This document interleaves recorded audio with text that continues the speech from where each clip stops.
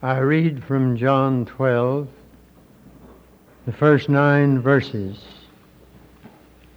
Then Jesus, 6 days before the Passover, came to Bethany where Lazarus was, which had been dead, whom he raised from the dead. There they made him a supper, and Martha served, but Lazarus was one of them that sat at the table with him. Then took Mary a pound of ointment of spikenard, very costly, and anointed the feet of Jesus, and wiped his feet with her hair, and the house was filled with the odor of the ointment. Then saith one of his disciples, Judas Iscariot, Simon's son, which should betray him, Why was not this ointment sold for 300 pence and given to the poor? This he said, not that he cared for the poor, but because he was a thief, and had the bag and bare what was put therein. Then said Jesus, Let her alone. Against the day of my burying hath she kept this. For the poor always ye have with you, but me ye have not always. Much people of the Jews therefore knew that he was there, and they came not for Jesus' sake only, but that they might see Lazarus also, whom he had raised from the dead. It seems that Jesus liked to go out to eat a great deal, and that's a good thing to know. He said John the Baptist was an ascetic and came neither eating nor drinking, and they didn't like him. And he said the Son of Man came eating and drinking, and they called him a glutton and wine-bibber. It says here that this was after the raising of Lazarus, and they had this supper in Bethany, and there was a mixed crowd. Some came out of curiosity to see Lazarus. They didn't come to see Jesus, but they saw Jesus anyhow. They had here Martha, the practical soul, who baked the biscuits and set the table and served the food, and Mary, the mystic. So the maid and the mystic were both there. And there's a place for both in the economy of God. Mary had some high-priced perfume. She didn't get it at the 5 and 10. And she anointed the Lord with it, and the house was filled with the fragrance of it. She didn't dab a little of it on his brow. She loved him so much that she recklessly forgot the cost and poured it all out in magnificent prodigality. Someone had used a few drops as a token, not Mary. It was all or nothing. Now look who's talking, Judas. He said this is a year's salary that's been spent on this ointment. Grumbled at it, and all the while was getting ready to sell the Son of God for 30 pieces of silver. To what purpose is this waste? What's the sense in this extravagance? Now sometimes we do waste God's money in lavish suppers while millions go to bed without any food. But there's also a variety of skinflint and tightwad who never gives God a dime without feeling when we asunder part it gives us inward pain.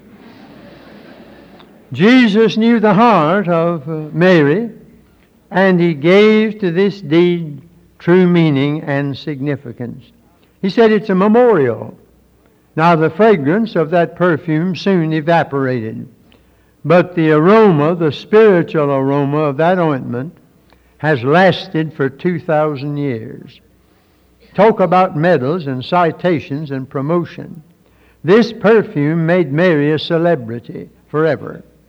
I like to call it sanctified extravagance. God loves it.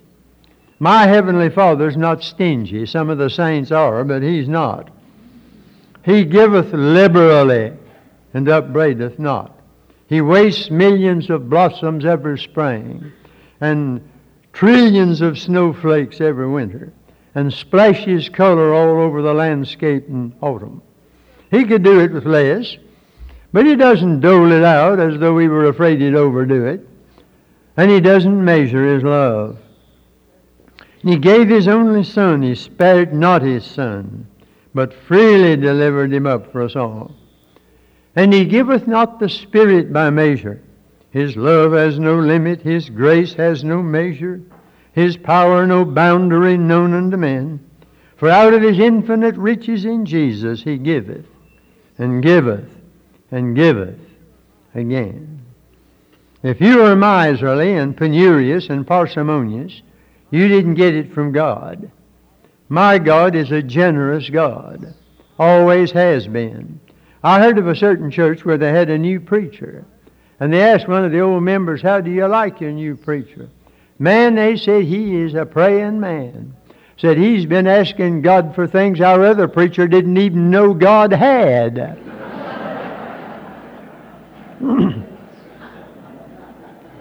It's a good thing to catch on to the fact that God's got plenty of resources. And don't be afraid you will bankrupt heaven.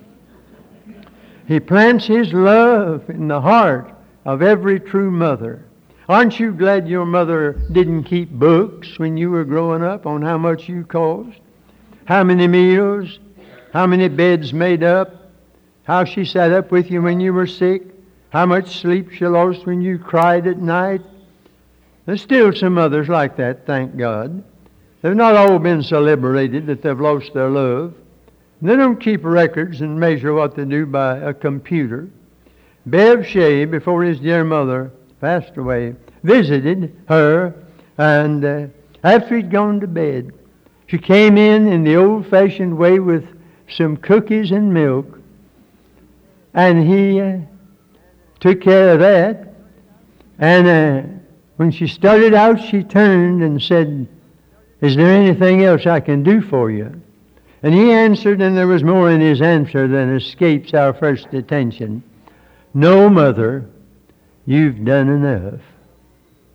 All back across the years, you've done enough. You don't need to ask, is there anything more that I can do?"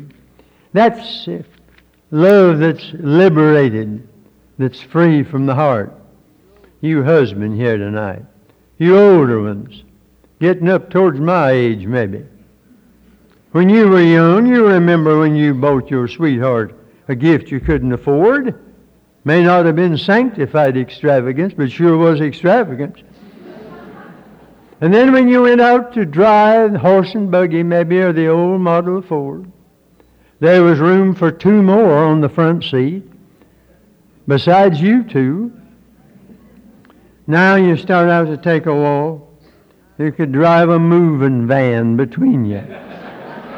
Shame on you. Shame on you. God give us uncalculating love. And if you don't have it, the lack of it may break up your home. If you start keeping books mentally, measuring all you do, now I'll do my part, but he or she must do their part. I'm just doing so much and no more. That's the road to ruin. God wants Christians with sanctified extravagance, who don't keep books, who travel that second mile that our Lord told us about, over and above the call of duty. Are you doing any of that? In fact, the business is we're pretty proud of ourselves if we do our duty, but I find an awful ignorance about a certain passage in Luke 17:7-10, and I think we need a whole week of preaching on it. Jesus said, "But which of you, having a servant plowing or feeding cattle, will not say unto him by and by, or will say unto him by and by, when he is come from the field, go and sit down to meat, and will not rather say unto him, Make ready wherewith I may sup, and gird thyself and serve me, till I have eaten and drunken, and afterward thou shalt eat and drink? Doth he thank that servant because he did the things that were commanded him? I trow not. So likewise ye, when ye shall have done all those things which are commanded you, say, We are unprofitable servants. We have done that which was our duty to do. My soul, I thought if you did your duty, you'd be a profitable servant. You have never done your duty in the sight of God till you've overdone it. That's the teaching of my Lord there. Now, I don't mean more church meetings Too many of them now, and some of them. All this dashing around from Dan to Beersheba over a lot of little projects haven't got anything to do with redemption anyhow. The early Christians loved not their lives to the death. They counted not their lives dear to themselves. Freely ye have received, freely give. God loves a hilarious giver. You may not have much to give. I want to talk a little later this week, God willing, about that boy with the loaves and fishes. It wasn't much, but there was a miracle wrapped up in it. God has a treasure chest, I think, of little things that we did that were precious in His sight. That cup of cold water, for instance. The widow's mite. And then have you read about Ebed-Melech back in Jeremiah? You remember when the prophet was down there in the pit. This saint of God got some old rags together and lowered them so that the prophet could put them under his armpits so that when they pulled him up it wouldn't hurt so much. I wrote a piece about that in one of my books, Ministry in Old Rags. Sometimes God can take even old rags and use it to His glory. The simplest thing, when saw we Thee? What a text for a sermon. Just stop right there. Lord, when did we see you hungry and fed you, and thirsty and gave you the drink, stranger and took you in, naked and clothed you, sick and in prison and came to you? Well, He saw you. He saw Nathaniel under the fig tree at his devotions. You don't have to work up a vision to see the Lord. Get out into this suffering world and live for Him. You'll see Him, and He'll see you, inasmuch as you did it unto one of the least of these, you did it unto me. When you love Jesus, nobody will have to put on a drive to get you to loosen up. The love of God turns Scrooges into saints. The old-time religion makes me love everybody, we used to sing. We need to recover that. As much fussing as there is in the churches today. I heard of a church the other day had a new sign in front of Harmony Church number 2. Wonder what happened to number 1.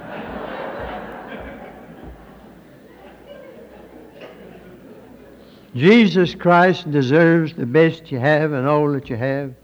Jesus paid it all. Now don't get so vociferous singing that first line that you forget that the next word's all. Jesus paid it all to Him. I owe. I'm indebted to God, I'm indebted to grace, and I'm indebted to the Gentiles, Paul said. He was heavily in debt. To Him I owe my life and breath and all the joys I have. I think about my old daddy. He stood head and shoulders above the community. He had 2 brothers who were preachers, one a Baptist, one a Methodist, and he should have been. He recognized a divine indebtedness. And the wonderful thing about it, he found out that it's a strange indebtedness because it pays dividends. You can't outgive God anyhow. And Father found that out. And they leaned over him as he was leaving this world for heaven. And he could barely whisper the last bit of singing he ever tried to do. Jesus paid it all. All to Him. Oh. That's a heavenly indebtedness. Blessed is the man who recognizes it. And so I say to you tonight, don't be stingy with my Lord. Break that alabaster box as Mary did. God loves broken things, the broken clouds that give rain, and the broken soil that produces the harvest, and the broken bread from the broken seed, and a broken and a contrite heart, O God, Thou wilt not despise. Still stands Thine ancient sacrifice, a broken and a contrite heart. Give God the cake. Don't give Him the crumbs. Malachi thundered about that. He said if the governor came to see you, you wouldn't hunt up the scrubbiest lamb you could find in the flock. You'd hunt up the best one because the governor was there. Why not give God the very best? When the prodigal came home, they killed the fatted calf. And that poor elder brother out there on the back porch, Aren't you glad that that boy met his daddy before he met that brother? He might never have got through to his daddy if he'd run into that guy first. I believe some people are kept out of heaven by the conduct of some church members. They say, well, if that's it, I don't need it. I'm that good, and they are. As good as a great many of them. I'm glad that he met the Father and the Father met him. The Macedonians first gave themselves unto the Lord. Self, service, substance. Don't start with the dollar first now. God doesn't want the substance if He can't get your service. Doesn't want your service if He can't get you. Start with yourself. Now this is not extremism, this divine excitement about the Lord and this heavenly extravagance that I'm talking about tonight. It's the spontaneous, exuberant love of Jesus that goes beyond duty and holy enthusiasm. At Pentecost, they said they're drunk on new wine. That's what they called it. And in Acts 4, the church was already in trouble because they'd been pretty bold in their preaching.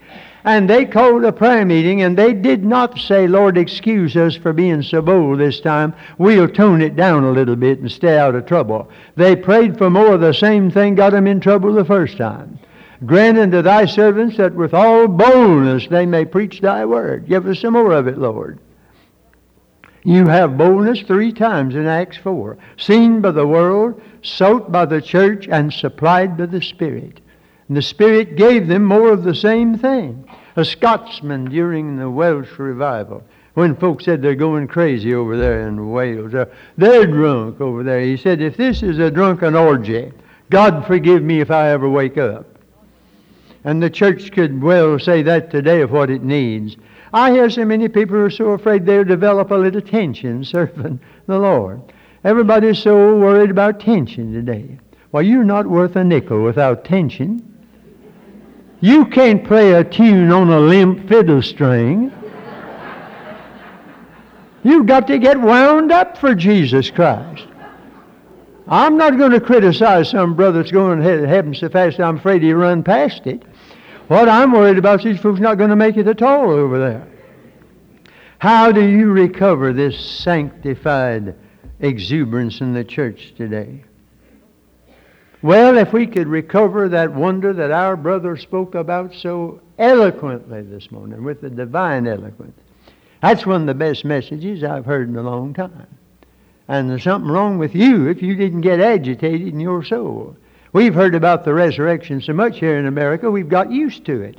And Calvary and the resurrection have almost gotten over among fairy stories and Santa Claus and all the rest of it.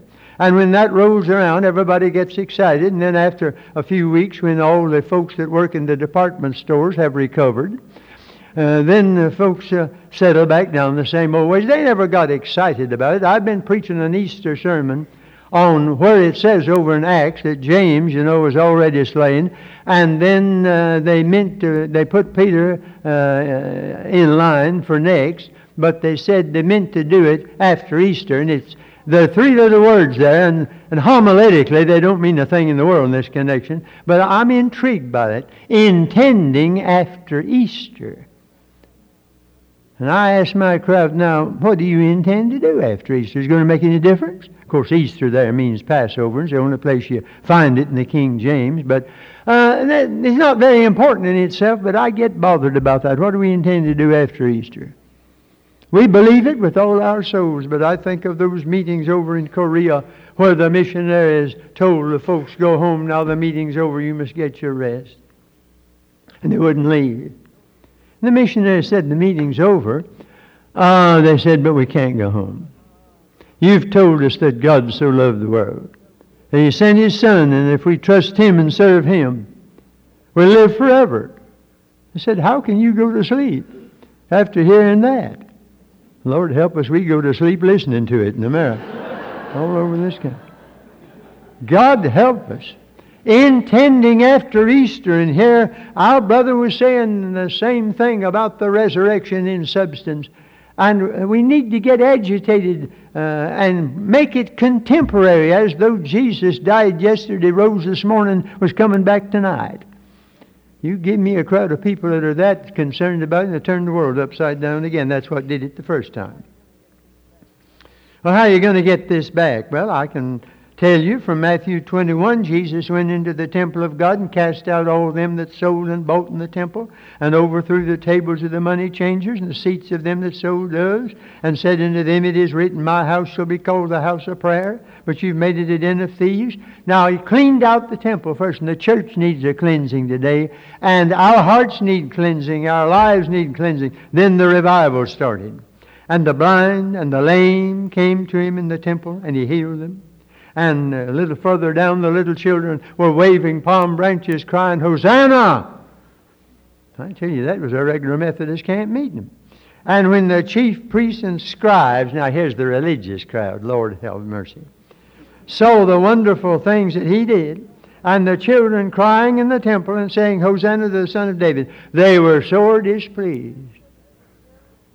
And said unto him, Hearest thou what these say? These kids are making too much racket in the temple. And Jesus said, Yes. Have you never read, Out of the mouth of babes and sucklings thou hast perfected praise? And he left them. I wonder if he leaves some churches today on that account. There was the revival, but the people who hindered it were not the bums and the bootleggers, but folks who read the Bible, prayed in public, all of them tithers, tried to live separated lives, sought to win others, and went to hell. And they were the worst enemies he had, and they spearheaded the movement that put him on the cross. Now Mary did her best. Have I done my best for Jesus? She hath done what she could. As I look back, and one reason I wanted you to sing that, and I love that old song, over my life, and there's been a pretty long string of it now, and so much of it, I can hardly remember when I wasn't a preacher since I started at 12.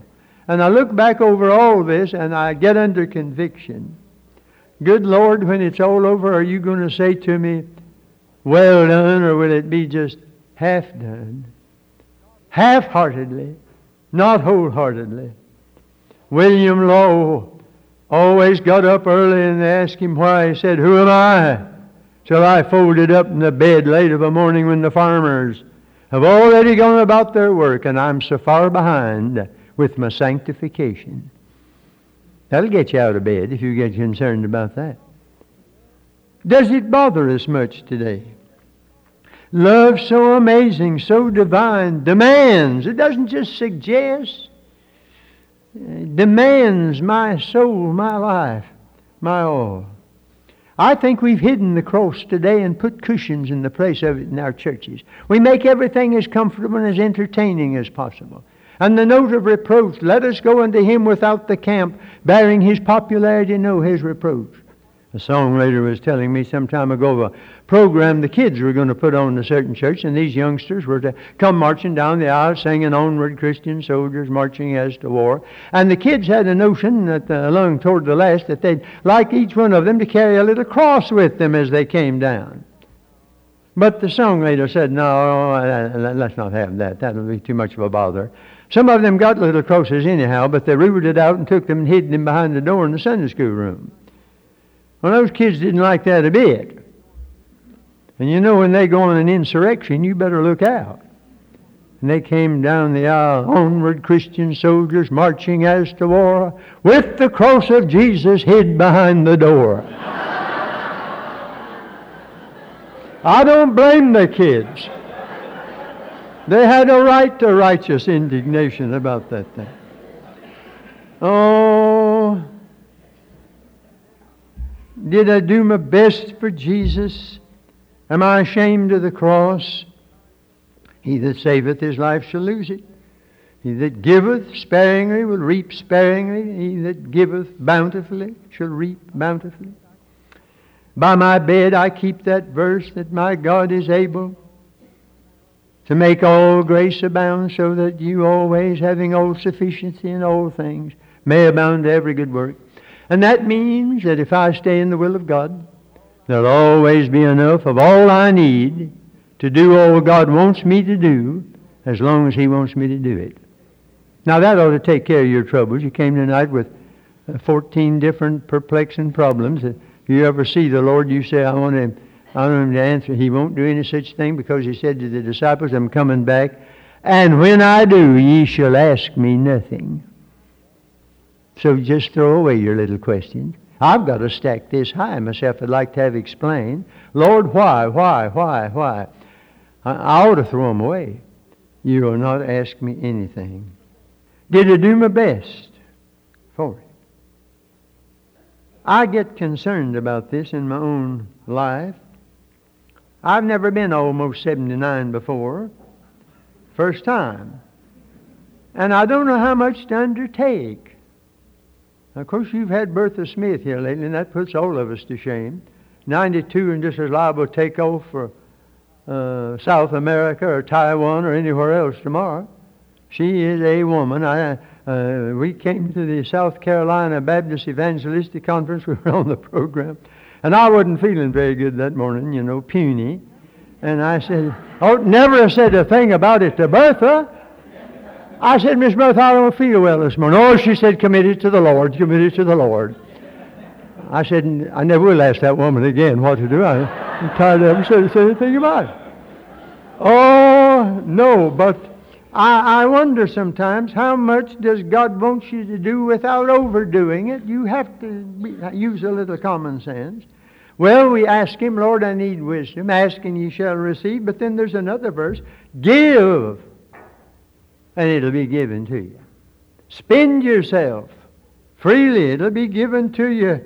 Good measure, pressed down, running over. Nothing stingy about that. Now, that doesn't mean you're not to use good sense. I think we do more by doing less sometimes. God's not interested in quantity production. That's an American standard. It's not a Bible standard.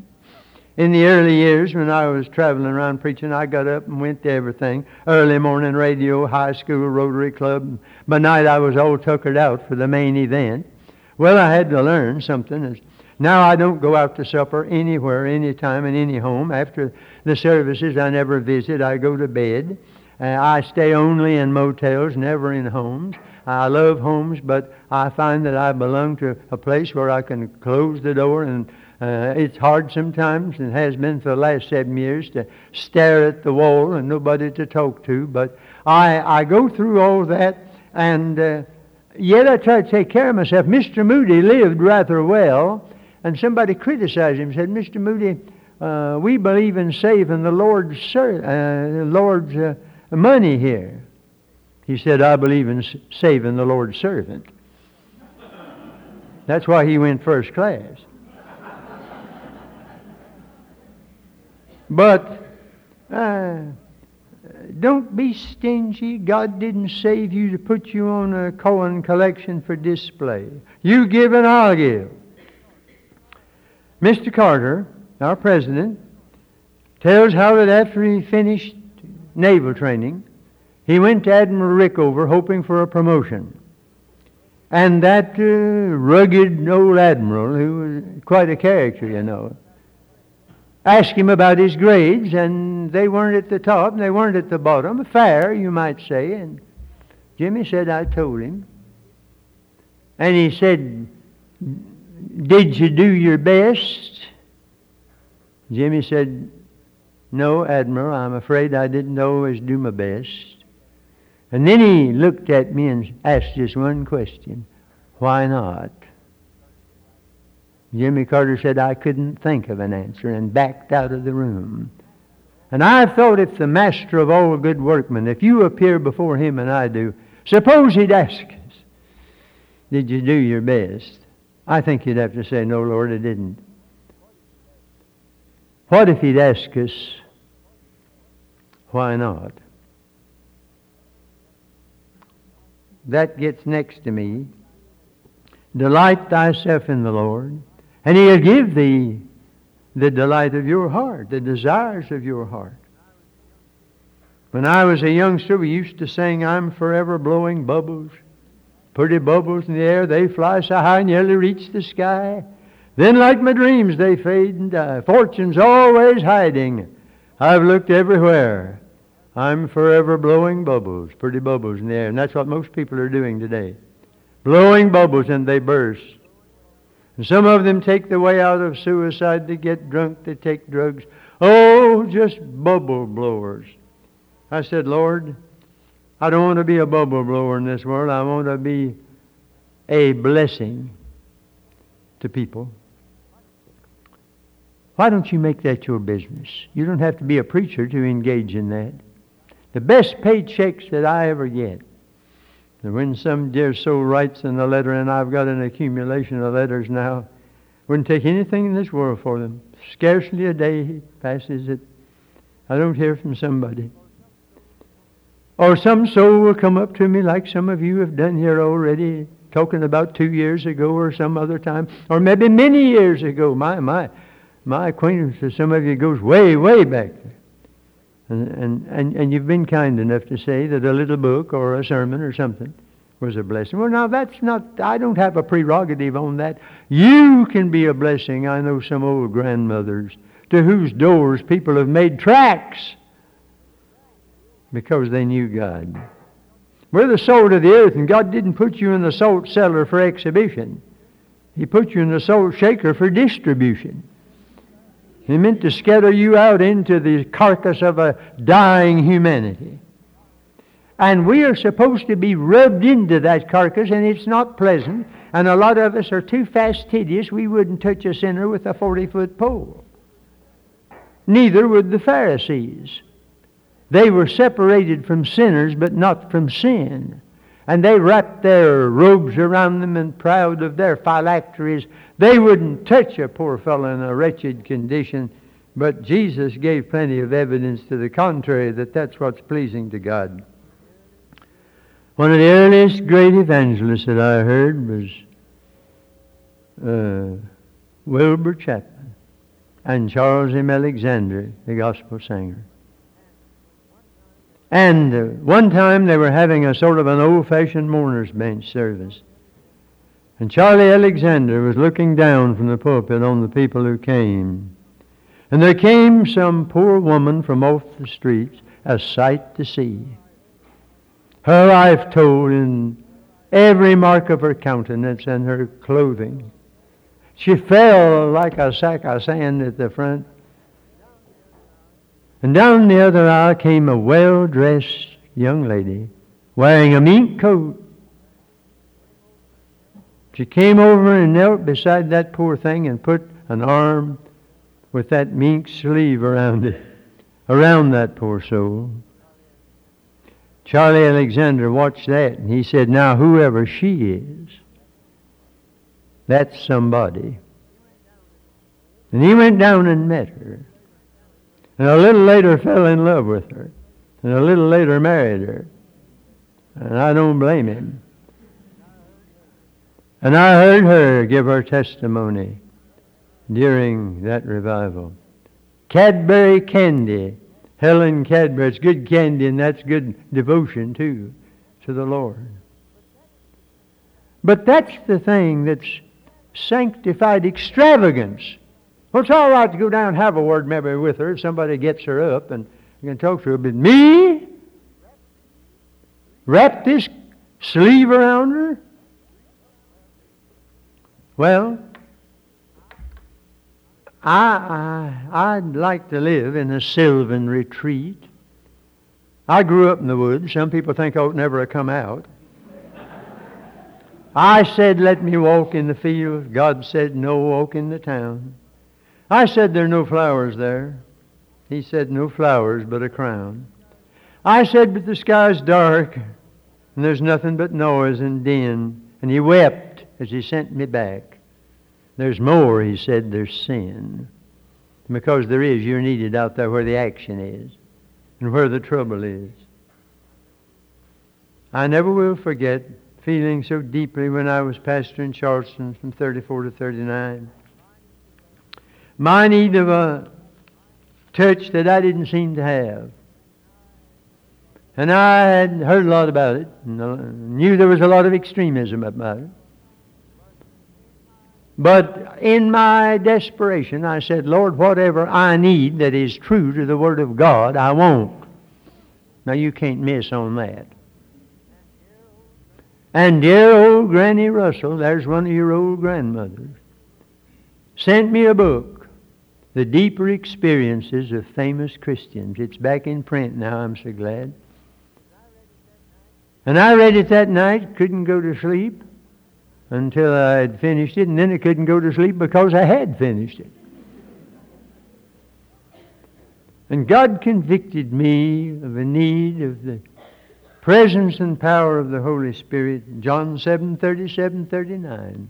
If any man thirst, let him come unto me and drink. Thirsting is not just wanting a drink of water casually. It's desperation till all you can think about a drink of water. If any man come to me and drink, that's where faith comes in. Thirsting, coming, drinking, believing, overflowing. That's the prescription. And sometimes people say, I don't know what's the matter with me. God doesn't use me. Why doesn't Jesus use me? Listen, friend, God's using everybody in here tonight as much as He can as of tonight, but not all He could. Now, if you can get from can to could, you're going somewhere.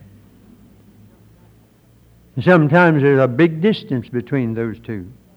You ask God to use you, yes, but He's waiting till you're usable. You make yourself usable, He'll wear you out. You say, Lord, you're about to kill me. I didn't know you were going to use me this much. Take Him up on it. Sanctified extravagance. God will honor it. I've just been up to Moody in the last few weeks to the preachers' conference. 1,500 preachers there that challenge your soul. But I never go to Moody Institute, and I went there in 21 the first time. Long time ago. I never go to that place, but I am overwhelmed with the life and ministry of that remarkable man. He wasn't the kind of man you'd have thought would rise to the occasion as God's foremost preacher for that day and generation. He didn't look like a preacher. He didn't have a pulpit appearance. He didn't have the education my soul know. He said he's the only man they ever heard who could pronounce Jerusalem in 2 syllables. And yet the great preachers of Scotland and England sat at his feet, and America. Gamaliel Bradford wrote a book trying to explain D.L. Moody, but Bradford didn't know anything about the Holy Spirit. And how are you going to explain D.L. Moody without the Holy Spirit?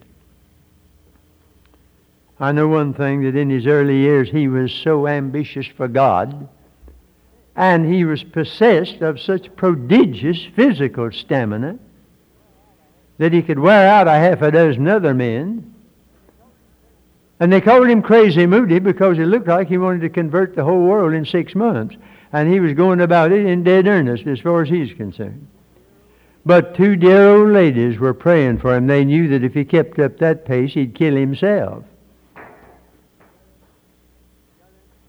And he got under conviction. He got under such conviction that walking down the street, he passed by the home of a friend and knocked at the door and said, I want to use one of your rooms to be silent, to be quiet a little bit. He went in there and God met him. I'm telling you, as Mr. Pollock tells it in his biography, that there he had a fresh experience of the filling of the Holy Spirit. And Moody said this, there was a time in my life when I was like a man carrying buckets of water, but now I have found a river that carries me. Now, friends, I'm afraid that the devil's putting one over on us today because there is sometimes extremism on this matter. He's got some folks so scared of the work of the Holy Spirit they don't know anything about any kind of a work of the Holy Spirit. So scared they'll get out on a limb, they don't even get up the tree. That's a trick of Satan. Dr. Torrey called it the baptism, and we don't agree with that term today, but who's going to quibble over all that? He was filled with the Spirit.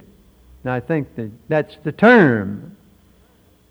But let's not be so afraid we'll overdo the thing we never do it.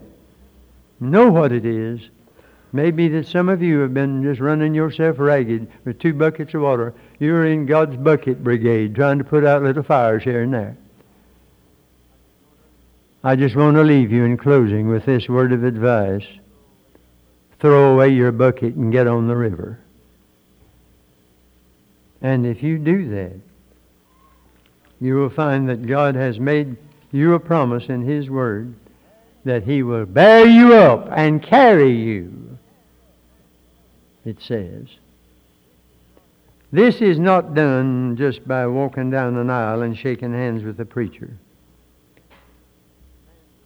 Demands a little more concern than that, and probably a little more time.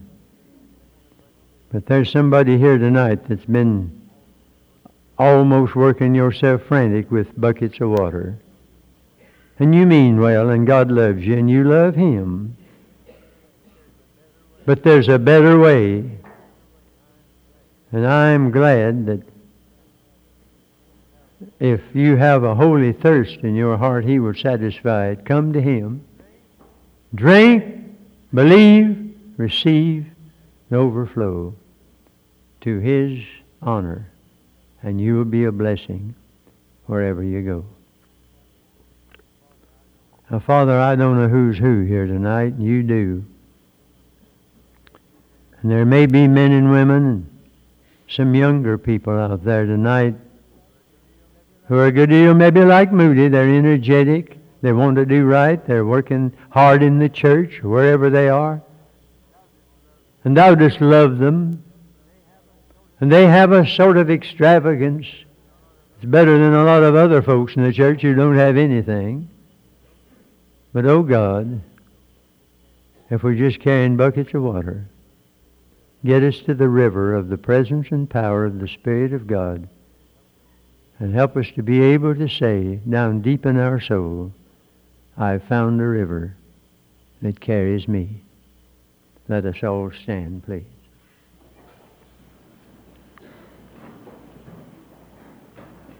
Now may a deep sense of Thy presence attend us, and may somebody go to a quiet place tonight in holy desperation, worn out working for Jesus, maybe. But oh, bring us through to that blessed source of strength that never fails. We may fail. We may get tired. We will need resting. We'll need all those things. We're human. And yet, above it all,